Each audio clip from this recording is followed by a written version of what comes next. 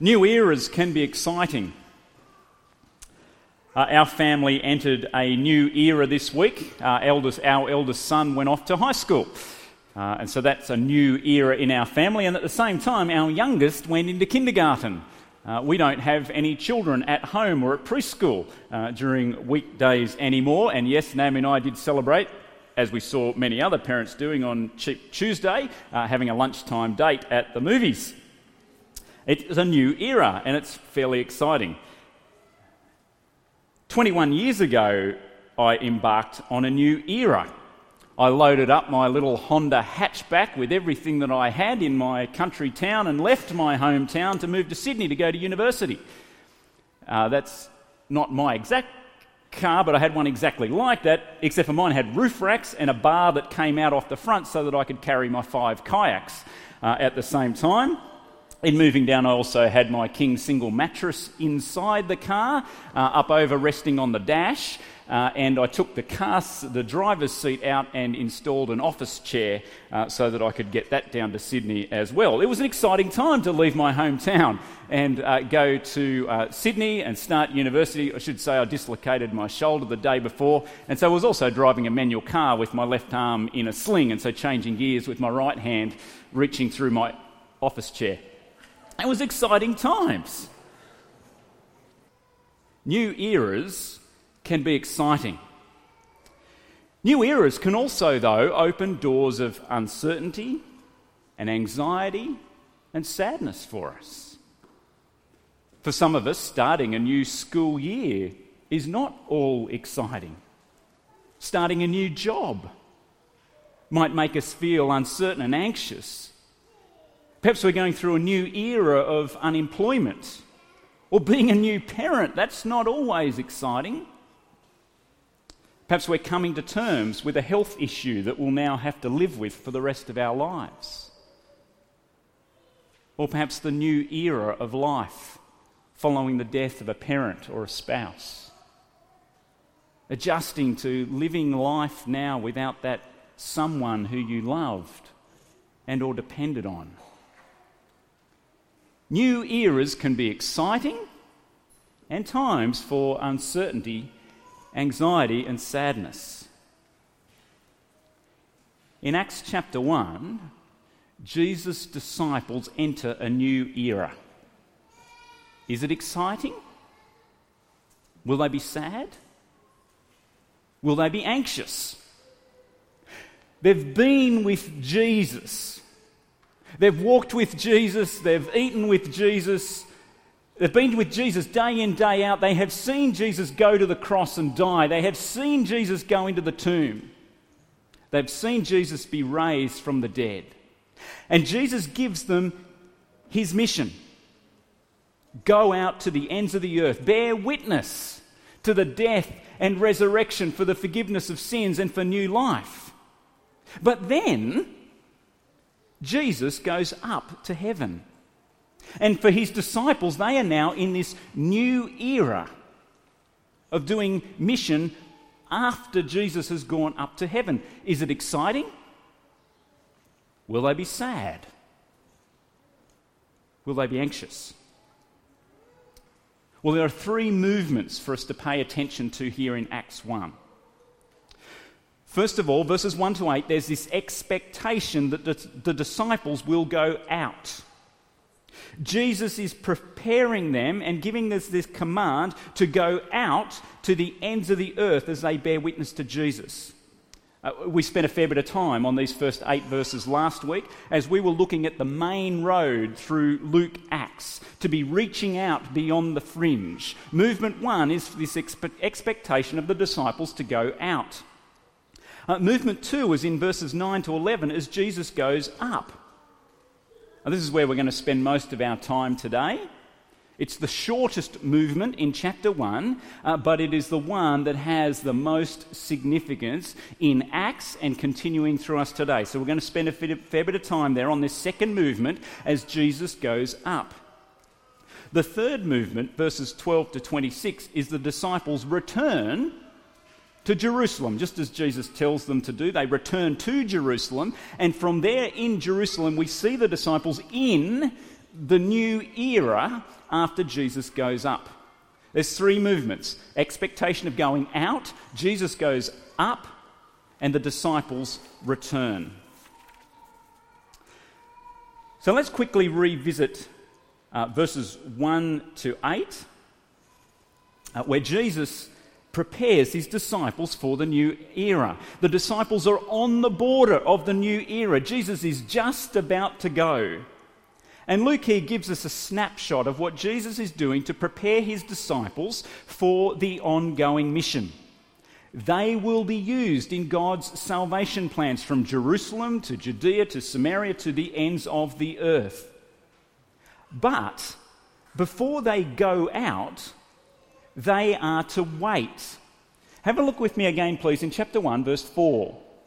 Before they go out, they are to wait. Verse 4. On one occasion, while he, Jesus, was eating with them, he gave them this command: "Do not leave Jerusalem, but wait for the gift my Father promised, which you have heard me speak about.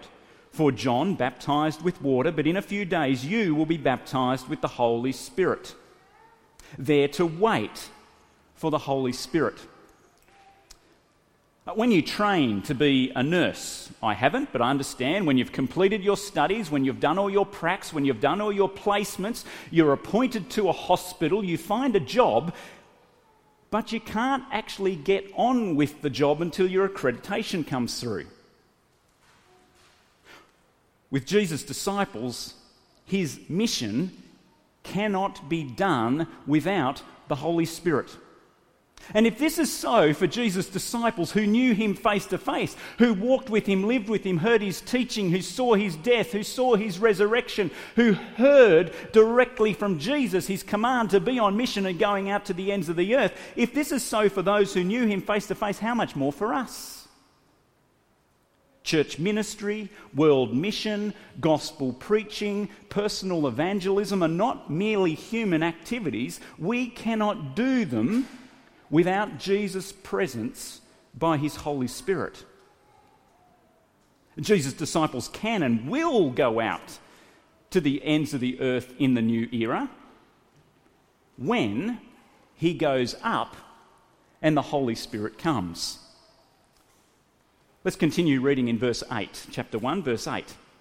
Jesus says, "But you will receive power when the Holy Spirit comes on you, and you will be my..." Sorry, I lost my place. Let's start again. "But you will receive power when the Holy Spirit comes on you, and you'll be my witnesses in Jerusalem and in all Judea and Samaria and to the ends of the earth." Continuing in verse 9. "After he'd said this, he was taken up before their very eyes, and a cloud hid him from their sight.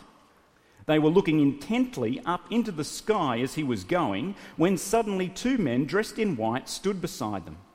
'Men of Galilee,' they said, 'why do you stand here looking into the sky? This same Jesus who has been taken from you into heaven will come back in the same way you have seen him go into heaven.'"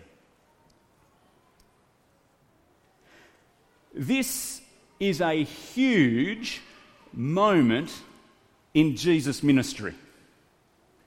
Jesus going up. A cloud hiding him from the vision of the disciples. This is a huge moment in Jesus' ministry. If this was a stage musical, this would just kind of be a fluffy, lovey moment where the characters float around and gaze into each other's eyes lovingly in the sky. I saw La La Land this week. The bit where people go up and float around is a lovey-dovey scene. Fluffy. Not so here. We're going to break out to the side here now and do an Ascension 101. Let's do a quick understanding of what it means for Jesus to ascend. We had a discussion in our staff team this week. Why is it better that Jesus is in heaven now than here? And I've got 6 points to make about this under Ascension 101. There's 4 there so far. The other 2 will come. They're not secret. They're not hidden. We'll just get to them. Number 1. This is a huge moment in Jesus' ministry because this is Jesus' heavenly coronation. This is the moment where Jesus is marked King and Lord of all. This has got Old Testament background to it. This is the fulfillment of the vision in Daniel chapter 7, where the Son of Man would come on the clouds. And he would be the one who would have ultimate authority from God. He would have all glory, he would have all sovereign power, and everyone will give him all worship. This is the fulfillment of that as Jesus has his heavenly coronation. It's also the realization of the visions that we see in the book of Revelation that we're looking at late last year. This is where Jesus is on the throne at the center of all heaven now. As Jesus ascends, Jesus takes up his heavenly throne. That's number one. Number two, this is Jesus' return to his Father. Not just going back home, but returning to his Father because he has completed the work that his Father had given him and sent him to do. And he is preparing the way for us to follow him to the Father. If you're not familiar with John, the later half of John's Gospel, John chapter 13 through to chapter 21, have a read through that again this week and see how as Jesus does the work that his Father has given him to do, he is returning to his Father and showing and preparing the way for those who belong to him to follow. Jesus returns to his Father. Now, it's not that he's got his job done and he's now knocked off early and he's left his apprentices to wrap up the job, to clean up the site, to bring all the tools back to the workshed. No, Jesus continues his mission from heaven. The book of Acts is often called the Acts of the Apostles. But you could just as rightly call it the ongoing acts of Jesus by his Holy Spirit through the apostles. Just kind of doesn't fit in any search engines or at the top of pages. But that's what's going on. Jesus continues his mission from heaven, from his heavenly throne. That's number three. Number four, we've already hinted at this one, because Jesus ascends, the Holy Spirit comes. As Jesus ascends, we go into this incredible new era that is a reality that was previously only for leaders amongst God's Old Testament people, but now for all people, the Holy Spirit comes upon us and in us and to us. Previously only available to God's specially appointed leaders like the king or the priests or the prophets. But because Jesus ascends, the Holy Spirit comes on all people to be Jesus' presence with us and guide us. That's a promise that you'll find in that later half of John's Gospel. Through the Holy Spirit coming, we are empowered for Jesus' mission. We see that here in Acts 1, verse 8, or Ephesians 4 that we looked at a few weeks ago of the gifts that God gives to the church. That is linked to Jesus' heavenly ascension. And as the Holy Spirit comes, he works in us to enable us to live new lives that reflect Jesus. We're going to turn over now to, I'm going to put it on the screen for you so you don't have to turn over. In 2 Corinthians chapter 3, verse 18, we read this: we are being transformed into his likeness, Jesus' likeness, with ever-increasing glory, which comes from the Lord, who is the Spirit. Because Jesus goes up, the Spirit comes to us and works in us to enable us to live new lives that reflect Jesus. Moving on to number 5, Ascension 101. Because Jesus ascends, he is now our heavenly mediator and priest. Jesus' death and resurrection secured our forgiveness and salvation, and now he activates that for us in heaven. Romans 8:34 says, Christ Jesus, who died, more than that, who was raised to life, is at the right hand of God, interceding for us. Jesus is alongside God, seeing that God's good plans and purposes for us in this new era are being worked out. Hebrews chapter 8, verses 1 and 2. We do have such a high priest, one who stands between us and God, who sat down at the right hand of the throne of the majesty in heaven, and who serves in the sanctuary, the true tabernacle set up by the Lord. Because Jesus ascends, he is our heavenly mediator and priest. And finally, number 6. The ascended Lord Jesus will return as King and Judge. Because he has gone, we can expect that he will return. As the men said in verse 11 of chapter 1.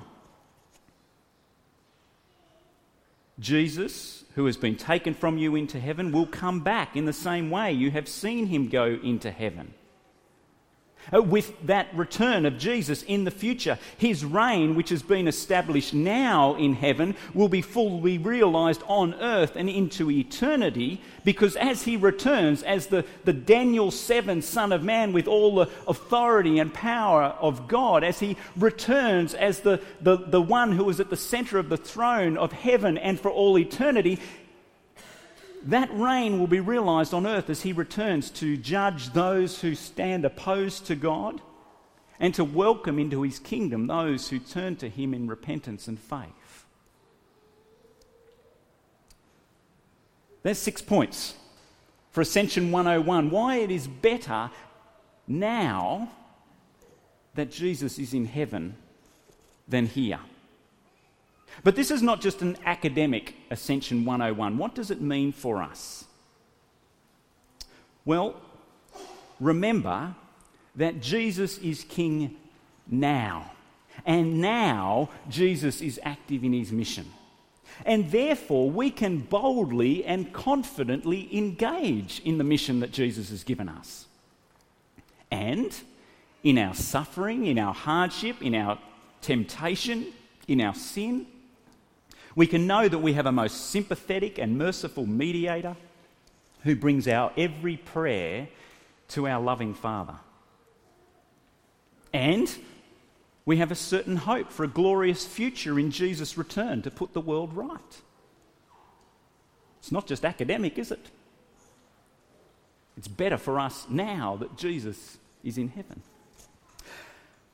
But does Jesus' disciples get all this as Jesus goes up and they enter the new era?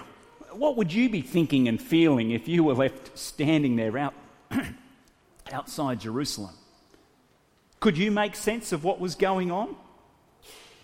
Would you be ready and able to get on with life and get on with the mission without Jesus?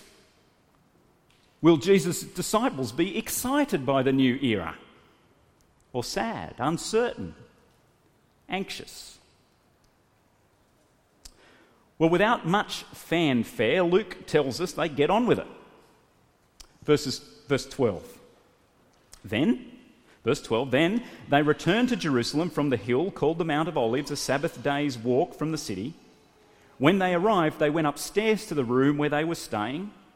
Those present, there's a list of them there, verse 14, and they all joined together constantly in prayer, along with the women and Mary, the mother of Jesus, and with his brothers. They got on with it. They were devoted in obedience to Jesus by returning to Jerusalem.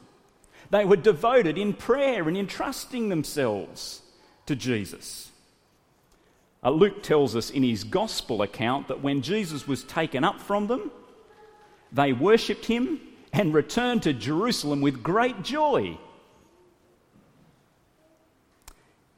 In Acts, then, Luke records for us their appointment of an apostle to replace Judas.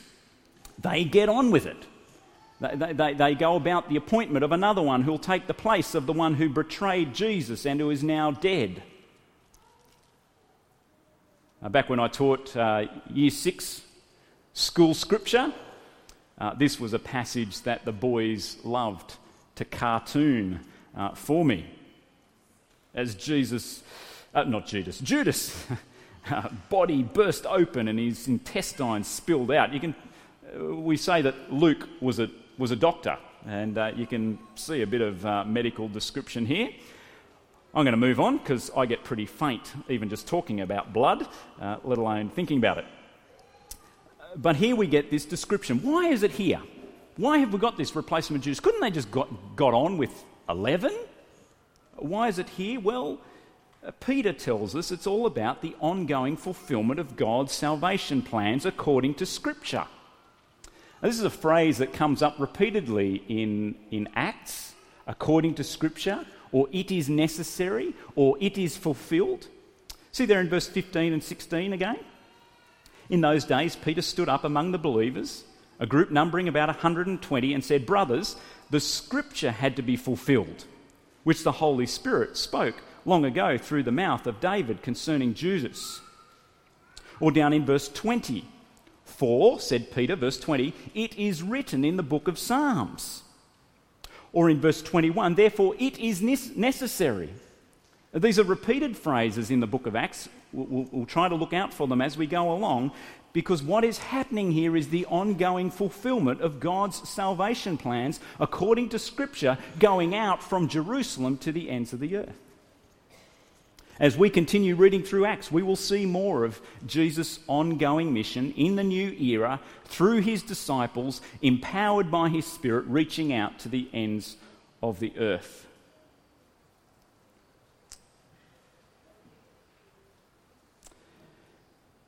Now let's draw out some implications for us in the new era of Jesus' mission. Firstly, how we think, and then how we move. We must not think of church ministry, of world mission, of personal evangelism in merely human ways, as just a human activity, as just something that I do, that you do, that we do. Jesus gives his Spirit to empower his mission, and he will ensure that his gospel does go out to the ends of the earth. And we will and can do it with Jesus' Spirit. We cannot do it without his Spirit. We must not think in merely human ways.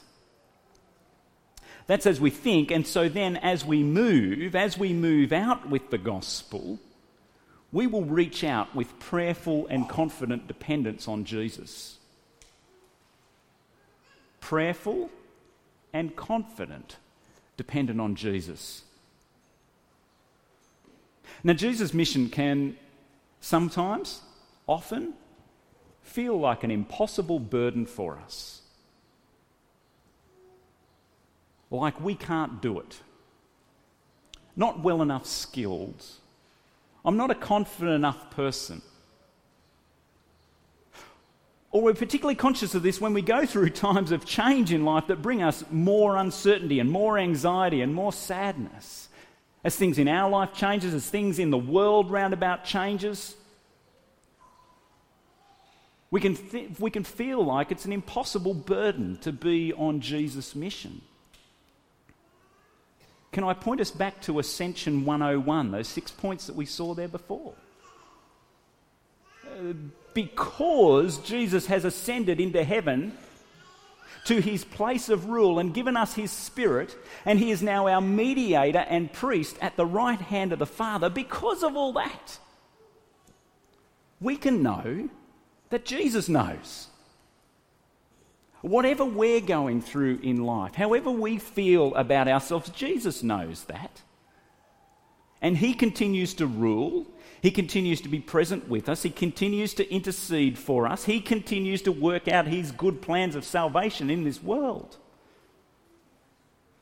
You see, before Jesus called us to follow him, before Jesus called us to belong to his kingdom, before Jesus called us to be one of his disciples, when we were still Leanna's age, Jesus knew exactly who we would be. Jesus knew exactly our weaknesses, our struggles, our trials. Jesus knew exactly what we would go through. Jesus knew how well we could or couldn't speak. Jesus knew how effective or not we might have been as personal evangelists. Jesus knew how hard life would be at times, perhaps absolutely overwhelming at times. Jesus knew, Jesus knows now, and he calls us and enables us for his mission. Because Jesus is in heaven, you are ready for making Jesus known. Because Jesus is in heaven, you are ready to reach out with the gospel. And he will surely work out his salvation plans through you as you move out in prayerful and confident dependence on him. Have you seen Jesus do that? Are you seeing Jesus do that? One of my good mates, one of those guys who looks like he has it all. Successful business, lovely wife, lots of toys, a successful sportsman, somebody who looked like they didn't need Jesus.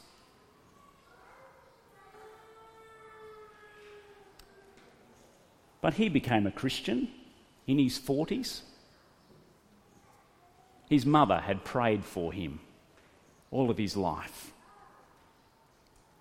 The first funeral that I ever did as a minister was for a man in his 80s who had died fairly suddenly. He had become a Christian only a few weeks before in reading Romans.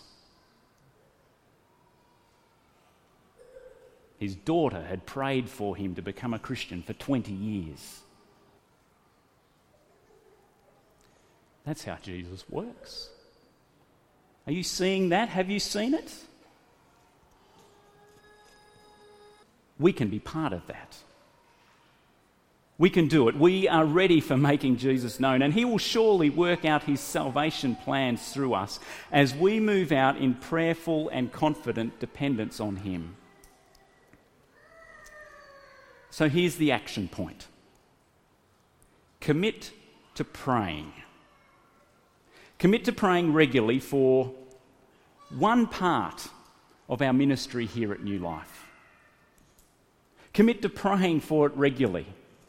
One part of our ministry here at New Life. It might be youth ministry, it might be children's ministry, it might be our small groups ministry, it might be our seniors ministry, it might be our ministry into the schools. Commit to praying regularly for one part of that ministry.